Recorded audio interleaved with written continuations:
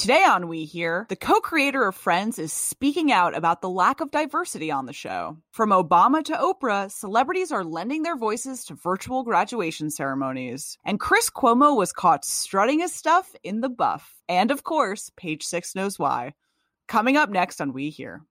Oh my God. We're on Page Six? No. Oh, no. Yeah. Another divorce splashed across Page Six. Page Six would have a field day.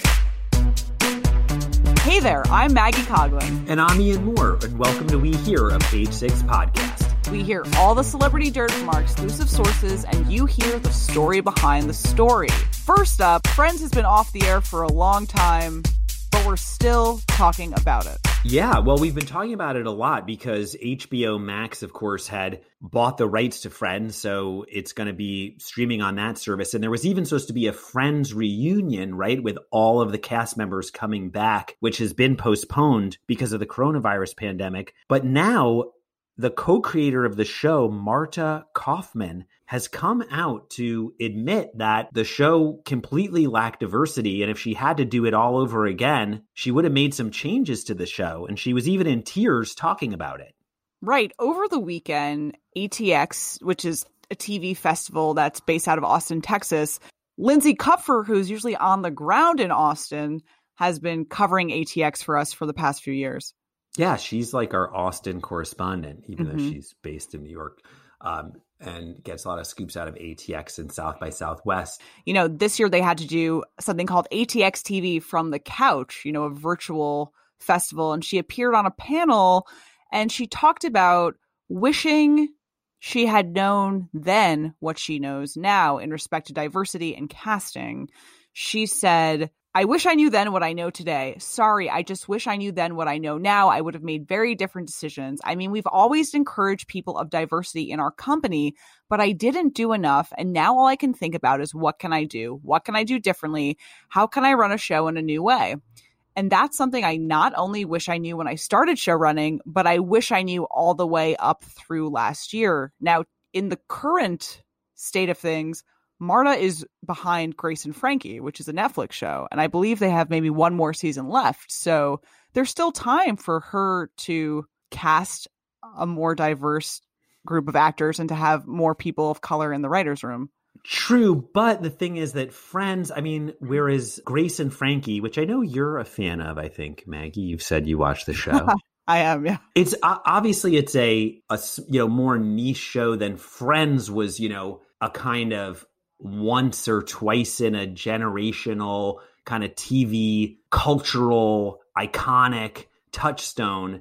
Maybe the types of things that she could have done on Friends to promote diversity could have had a more of a cultural impact at the time. And I mean, one thing that is interesting is that a lot of people have been posting on Instagram things about not only the George Floyd killing and police brutality and civil rights and social justice, but also kind of diving down into just racism on a sort of pop cultural level. And I had actually noticed one post that caught my attention, which relates to Friends. A couple of days ago, a friend of mine had posted images of cast photos of popular shows, from that era. And it is true, if you look at, Friends, and then you look at Martin, it was like there were white shows and then there were some black shows. And it was like you just look at the casts of all the shows, and there were just shows that were, like Friends, that were huge hits that just had sort of all white cast. Now, David Schwimmer, in a recent interview, actually addressed the same issue.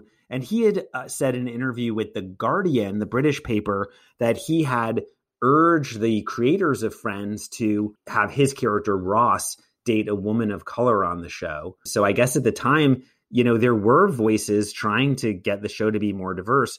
Marta Kauffman says, if I had known then what I know now, but it's like, did you really not know then that there were black people and that this show took place in New York? Yeah. I mean, among the unrealistic things about the show were obviously they were, living in this enormous apartment that they could have never afforded, but also beyond that it was a world in which only white people existed. Yeah, and I mean, the show has been criticized for the lack of diversity for so long. Do you remember that Jay-Z made a music video that was inspired by Friends, but it was with an all-black cast? I believe it was for his song Moonlight. Oh, yeah, I forgot about that. So it's like, we've been talking about this for a long time, and hopefully going forward, she sees how inclusionary she has to be. Yeah, I mean, it also does seem like bad timing for the show in a way, because even though the show, as I said before, was a hit so long ago, it's continued to be this massive juggernaut on streaming TV and reruns. And the rights recently went from Netflix to HBO Max with Friends, because it's so big. Friends is still within the entertainment industry. It's still hugely, hugely popular and a really big deal. I mean, the one thing that I'll say, Maggie, and I'm just going to go on the record and say this, I'm finally going to come out and tell the world, and it's something that I've been hiding for so long, and it's just going to feel really liberating to say this, is I always hated Friends. I thought it sucked. I knew I liked you from the day I met you, because I was also someone who never got down with Friends and only watched it in its entirety as an adult. Yeah, I always hated the show, but the thing about it was you kind of forget that it was so popular. I mean, now it's probably okay to say you don't like Friends, and now it's especially okay, even now that the co-creator has admitted that, there were some major flaws with the show. But I remember at the time saying you didn't like Friends was like saying you hated San Francisco.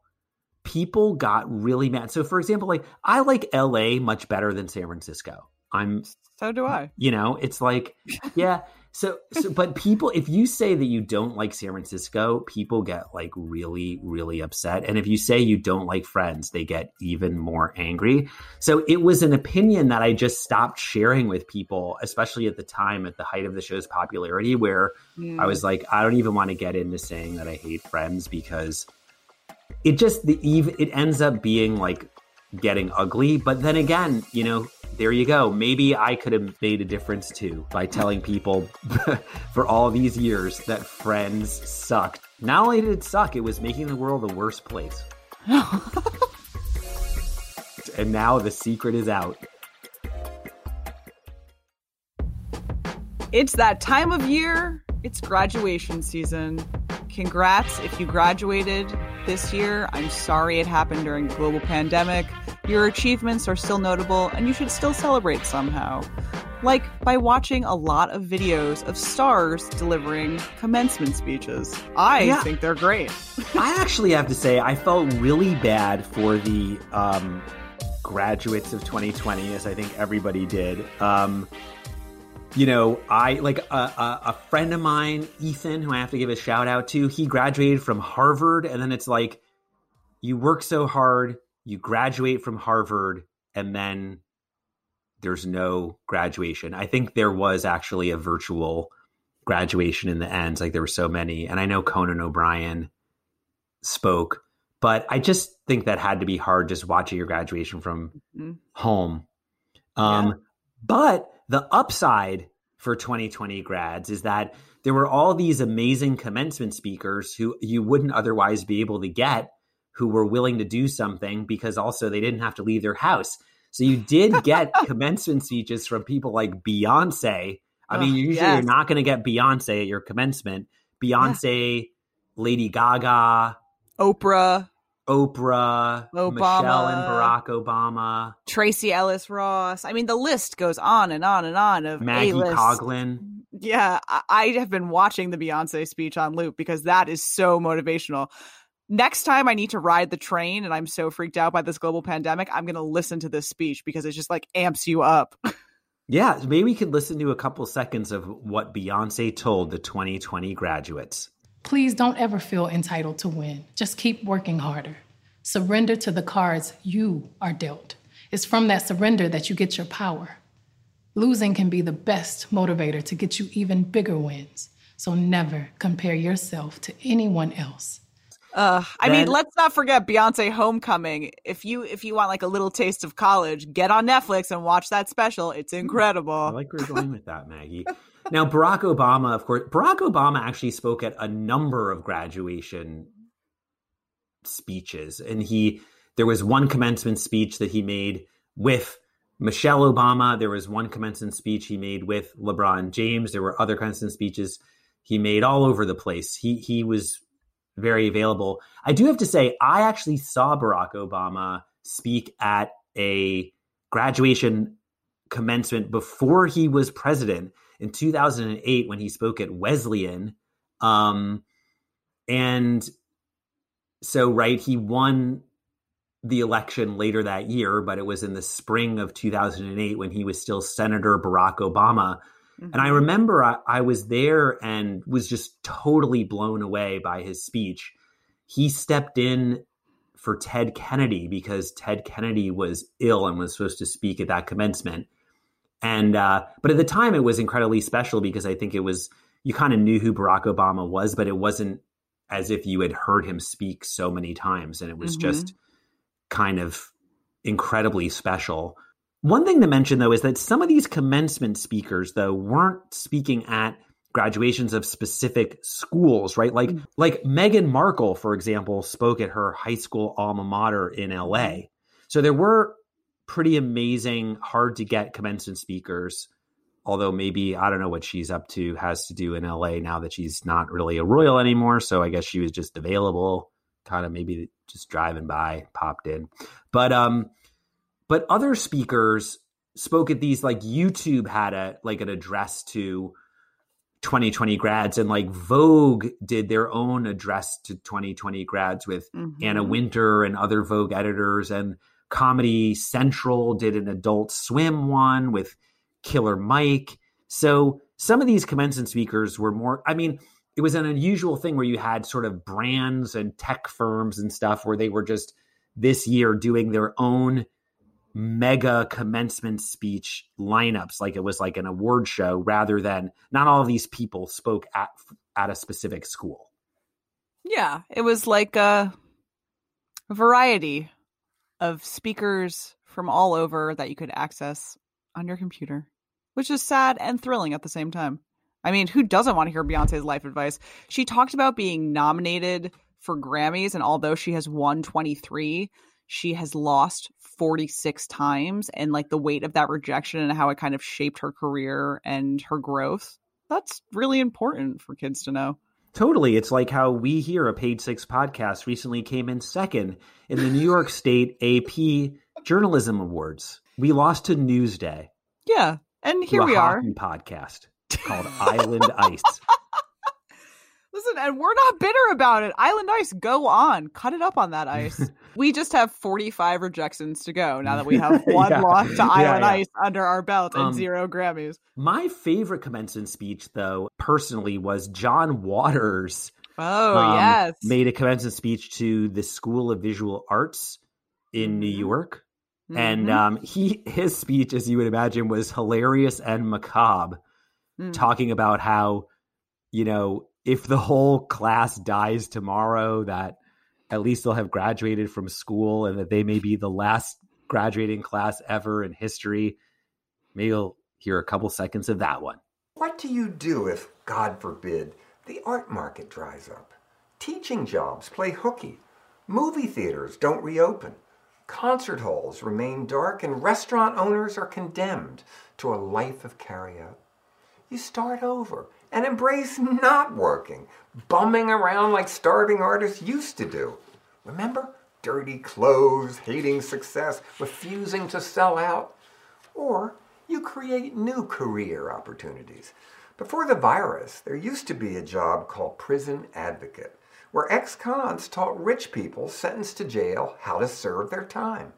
Martha Stewart had a prison advocate. So did Mary Boone. So why not create a new version, a poor advocate? Train the privileged how to do without. By the way, who was your, do you remember your college commencement speaker, Maggie? I do. It was Chuck Schumer. which is the ultimate. I went to a state school for my undergrad. I went to Purchase Oh, College. That is, you're really, I said that you're kind of downplaying that. I mean, Chuck Schumer, I went to a state school. I'm trying to think of like a really just a New York State person. I think more like Chuck Schumer could be a speaker outside of New York. I mean, it's like, Yeah, but I say Chuck it like Schumer this. would be an in-demand speaker. I mean, he's a pretty prominent national politician beyond just being a New Yorker. Or like, Absolutely. you're sort of downplaying it as if it's like only New Yorkers would understand who this person is. Like it was like Crazy Eddie or something. Well, I tend to think if you're a senator for New York, you know, the state school system must have you on speed dial. You know, you're probably Right. appearing at state schools all the time. But I say it like that because the year prior, he was also the speaker. And now Chuck Schumer actually, I live in his neighborhood. So I'm like, Oh. Schumer, you're everywhere. Yeah, but it's not like you had like the naked cowboy. Right. That would be good. Probably not a lot of words, or more Yeah. like strumming. But Who was your speaker? my commencement speaker was Ted Turner. And Ooh.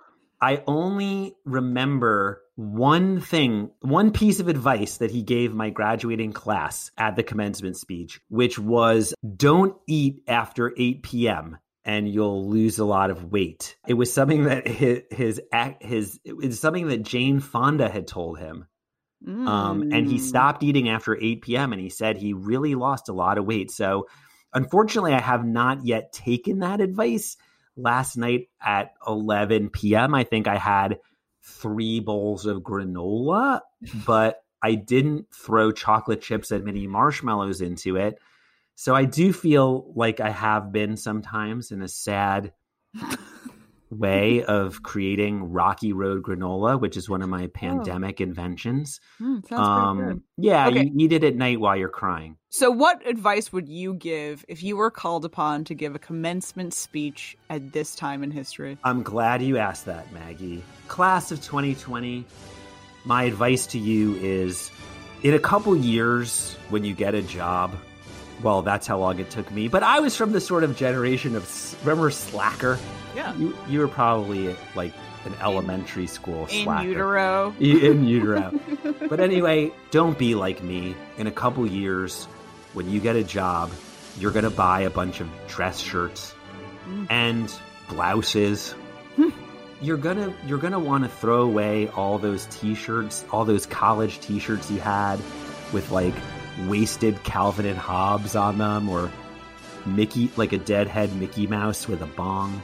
And you're gonna think, I'm never gonna wear these anymore. They're all XL shirts. And you're gonna throw them away or give them to Goodwill. Well, first of all, no one wants those t-shirts, but you should keep them because in a number of years, like I wish that I had all of those ridiculous t-shirts. I want my college t-shirts back. What's your advice to the class of 2020? I mean, my advice to the class of 2020 is the same advice I give a lot of people. 2 things. 1, just because it zips doesn't mean it fits. 2, everyone should be in therapy. It doesn't matter. You need somebody to talk to. That's it, really. Those are the 2 epitaphs by which I live my life. That is good advice.